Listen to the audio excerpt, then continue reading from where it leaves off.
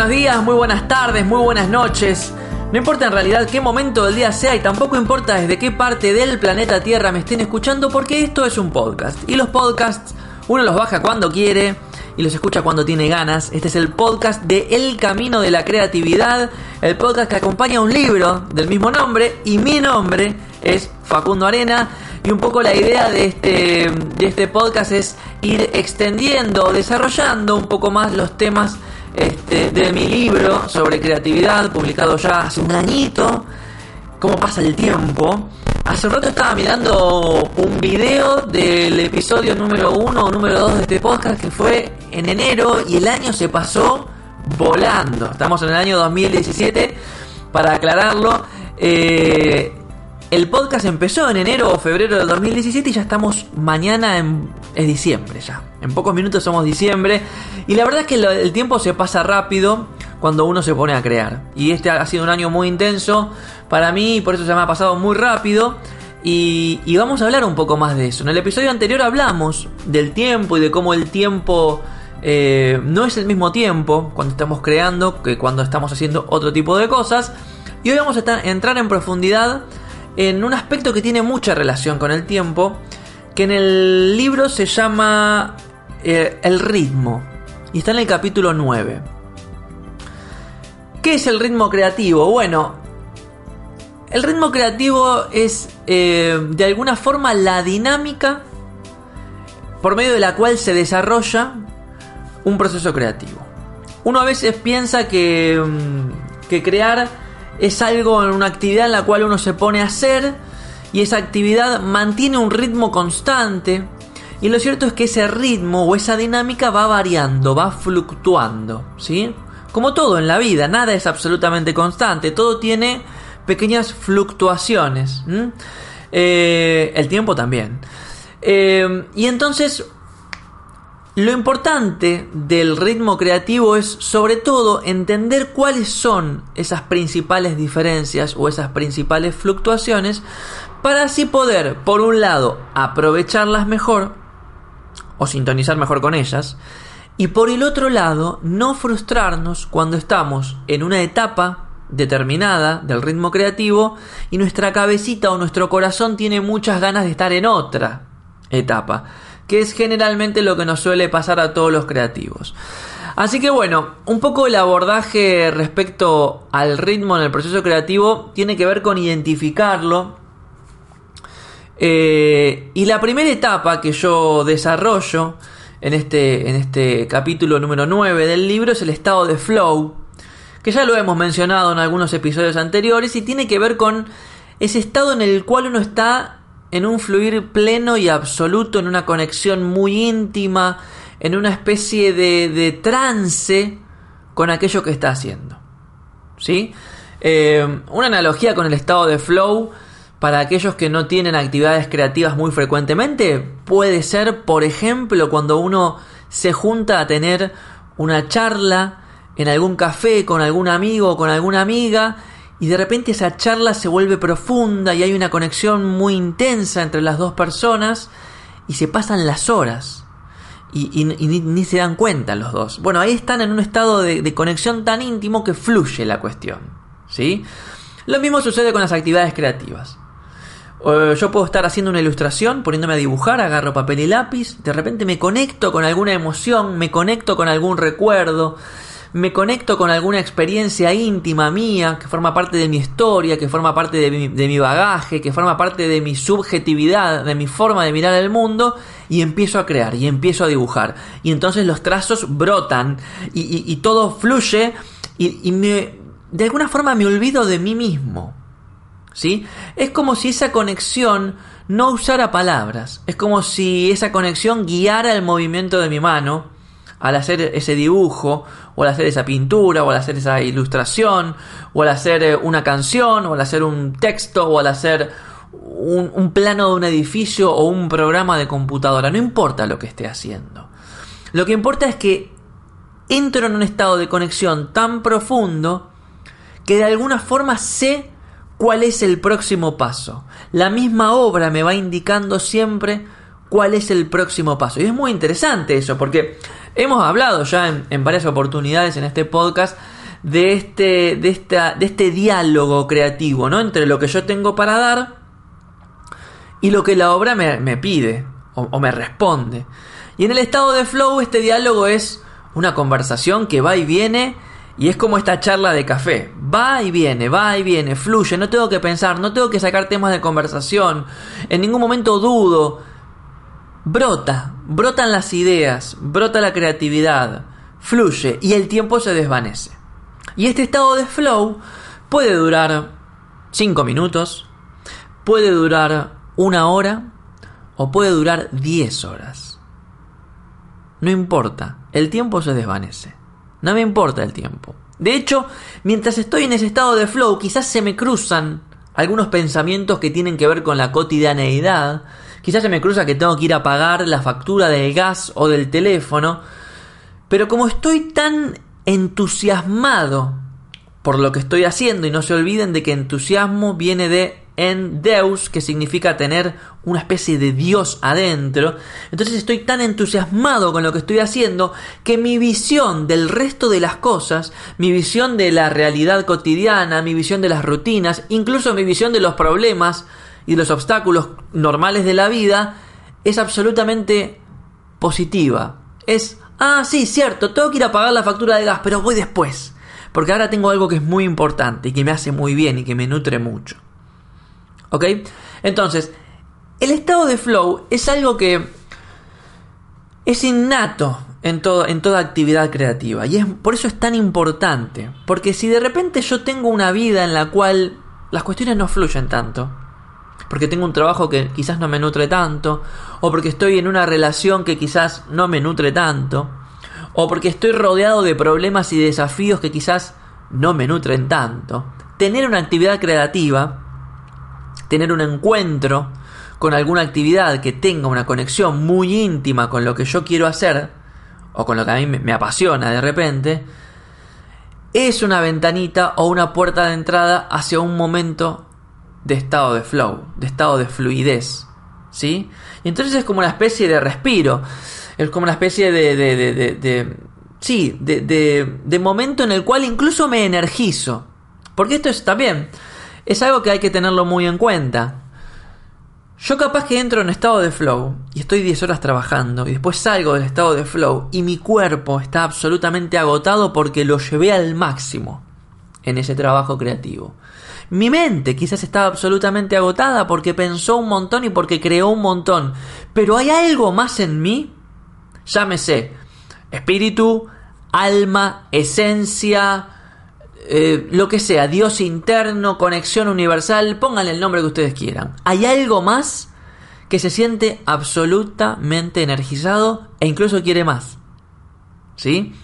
Y ese algo más, esa parte de mí, difícil de explicar evidentemente porque le estoy poniendo un montón de palabras distintas, esa parte de mí que se llena de energía, después yo la puedo canalizar en otras actividades. Entonces, si yo tengo, como decía antes, una rutina en la cual todo me reclama, todo me cansa, todo me demanda, nada me nutre, ¿sí? Y después tengo una actividad creativa, 1 hora, media hora, lo que sea, un momento de conexión por día con esa esencia mía, yo de ahí agarro la energía necesaria para después afrontar todo lo demás. Esa energía necesaria después la puedo volcar en mi trabajo, la puedo volcar en mi familia, la puedo volcar en lo que sea. En el obstáculo o el desafío que venga. Ahora, si yo no tengo esos momentos de conexión íntima con mi esencia, con mi pasión, con mis ideas, con mis emprendimientos, y bueno, todo lo demás ya es el doble de pesado, ¿no? Entonces, el estado de flow es un estado que es casi una constante en todo proceso creativo. Una constante, pero no es permanente, ¿sí? Y acá viene la cuestión, porque está este mito, ¿no?, de la creatividad y los artistas y de los creativos, que ellos se encierran, los escritores se encierran a escribir y escriben toda la noche y se olvidan y se aíslan del mundo y entran en estado de flow permanente. Les soy sincero, la verdad la cosa no es tan así. El estado de flow tiene un comienzo y tiene un fin que no siempre, por no decir la mayoría de las veces, condice con la finalización de un proyecto, ¿no? Entonces, Uno está trabajando en un proyecto, entra en estado de flow, todo fluye, las ideas fluyen, todo va bien, y de repente la cuestión no fluye tanto. Y de repente las ideas que voy teniendo ya no me parecen tan maravillosas, y de repente las pinceladas que tengo que ir dando las dudo un poco más, y de repente los ladrillos que tengo que ir apilando me pesan, y empiezo a detectar que la cuestión no es tan fluida, e incluso empiezo a detectar como que me desconecto un poco con la cuestión, ¿sí? Como que este proyecto se me está haciendo cuesta arriba, como que algo pasó en el medio que ya no es lo que era. Y sí, se acabó el estado de flow. Se acabó el estado de flow. Es simplemente eso. Lo cual no significa que te hayas desenamorado del proyecto o desenamorado de esa actividad creativa. Significa que estás pasando por otra etapa que también es constante, pero no permanente, ¿sí? En todos los procesos creativos. Y estamos hablando de la etapa de, yo la llamo de una especie como así, como el trabajo forzoso, ¿no? Es esa etapa en la cual todo te requiere un plus de energía. Todo te requiere un adicional. Las ideas, la ejecución, la solución de los problemas, la superación de los obstáculos, todo te requiere un plus. Y ahora, ¿de dónde sale ese plus? Bueno, sale de tener primero una conciencia muy plena sobre el estado creativo en el que estás. O sea, asumir que no estás en estado de flow, número 1. Y número 2, estar en condiciones aptas, físicas, mentales, espirituales, para dar ese plus. ¿Qué significa eso? Si yo estoy en un estado de trabajo forzoso, ¿sí? En un estado en el cual todo me cuesta un poco más, y estoy cansado mentalmente, o estoy cansado físicamente, o estoy cansado espiritualmente o emocionalmente, y va a ser muy difícil.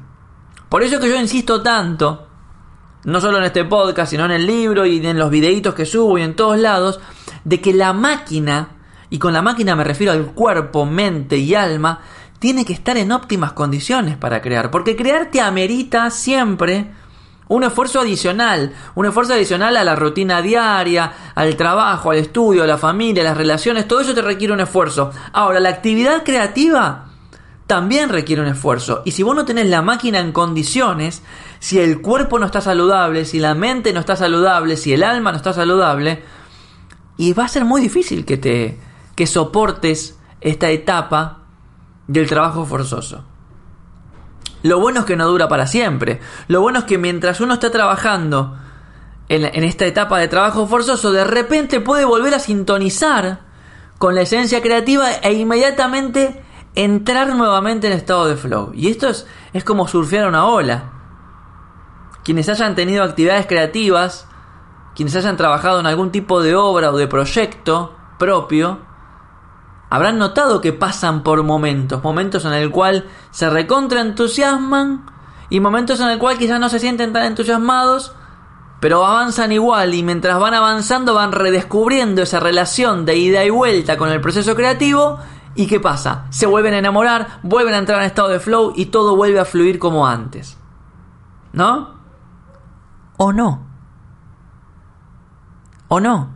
O de repente, después de estar 2 semanas, 3 semanas, 4 semanas trabajando muy arduamente en algo que te cuesta muchísimo, no das más. Y no se te ocurren más ideas. Y la obra no te dice nada. Y te encontrás con un bloqueo creativo monumental. ¿Y sabes qué? Es otra etapa.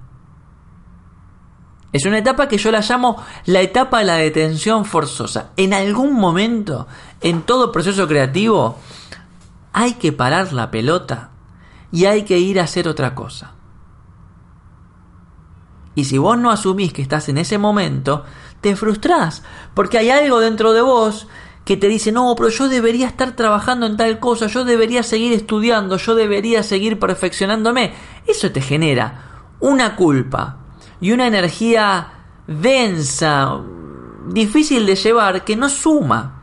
Ahora, si vos asumís que todo proceso creativo tiene por lo menos 3 etapas, tiene un estado de flow, una etapa de flow, tiene una etapa de trabajo forzoso y tiene una etapa en la cual hay que hacer una pausa. Entonces cuando llega ese momento decís, mira, llegué al momento de hacer una pausa. Cierro la computadora, cierro el cuaderno, me voy de esa habitación y hago una pausa.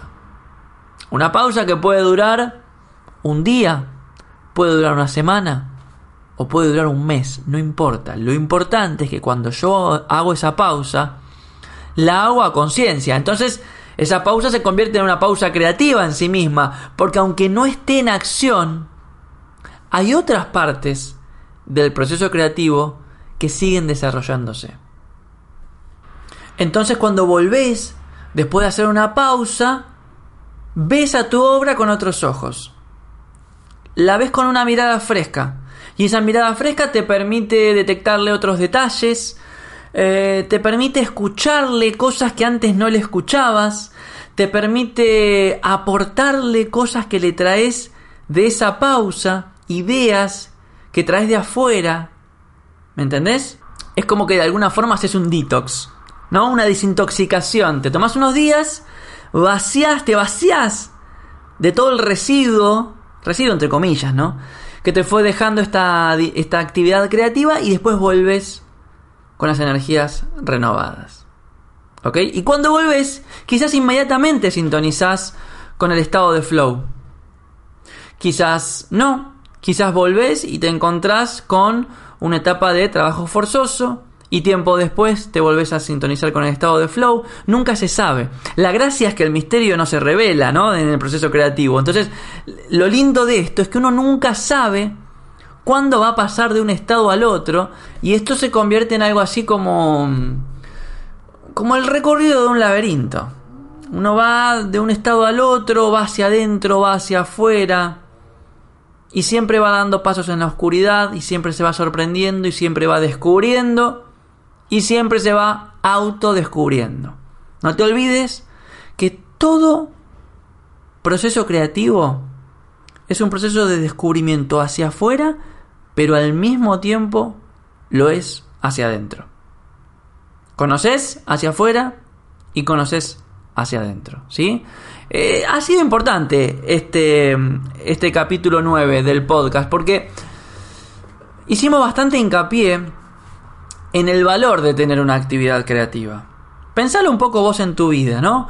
¿Qué actividades creativas tenés durante tu semana? ¿Qué actividades creativas en el sentido que tengan algún tipo de conexión interna muy íntima con algo esencial tuyo, con algo que te apasione, con algo que te moviliza? ¿Cuántas veces por semana te conectás con eso? ¿Cuánto tiempo? ¿Es suficiente el tiempo? ¿Podrías hacer más tiempo para conectarte más con eso? Pensalo un poco, hacé un balance, es importante. No siempre es fácil.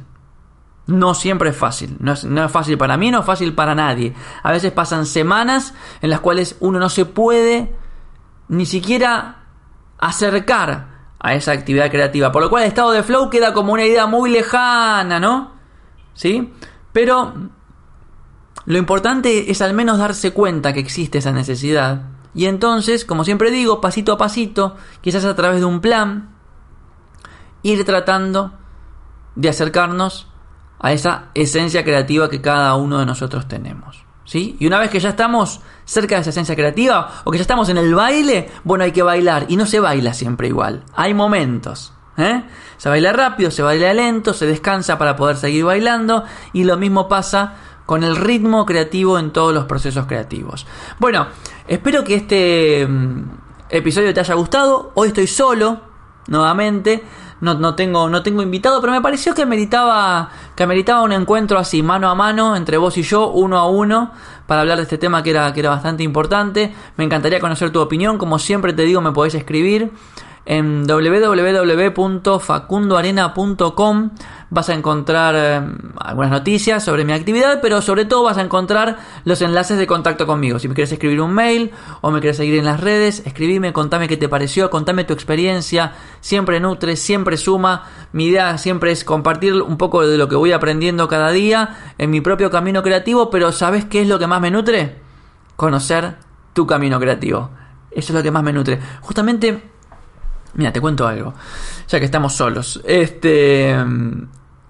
Hoy hablaba con mi mujer y le decía que estoy terminando mi próximo libro, que se llama Crear o Reventar, y es un libro muy distinto al Camino de la Creatividad. Probablemente pase un año hasta que el libro esté impreso en las librerías, así que te puedo adelantar un poco. Es un libro muy distinto. El Camino de la Creatividad vino de una etapa en la cual yo me dediqué a investigar mucho y a estudiar mucho, y este nuevo libro, Crear o Reventar, viene de una etapa en la cual me dediqué a entrar mucho en acción, y en la acción hay mucha experiencia, y en la experiencia hay descubrimiento y hay conocimiento. Entonces un poco uno va aprendiendo no solo de la acción propia, sino también de la acción ajena, de la acción del otro. Y no quiero dejar de invitarte a que te conectes, a que me escribas, a que me cuentes, o a que nos cuentes ahí en las redes sociales, a todos los que estamos conectados, acerca de tu propio proceso creativo. Crear o Reventar es un libro que todavía estoy terminando de darle forma. Ya está escrito, pero ahora le estoy como dando como estructura de libro, porque lo escribí con una dinámica muy caótica. Básicamente lo que hacía era todos los días sentarme a escribir lo primero que se me cruzara en la cabeza respecto a la creatividad y al hacer, y ahora estoy ordenando todo eso, y la verdad es que está quedando muy lindo, y no te puedo contar más. Calculo que quizás en la medida que vaya avanzando en los próximos episodios del podcast te contaré más. Este podcast terminará dentro de 3 o 4 episodios, porque se me acaban los capítulos del libro, pero ya veremos qué seguiremos haciendo, ¿sí? Bueno, te recuerdo, mi nombre es Facundo Arena. En facundoarena.com te podés contactar conmigo. Espero que te haya gustado. Te mando un abrazo grande y nos estaremos escuchando en una próxima oportunidad.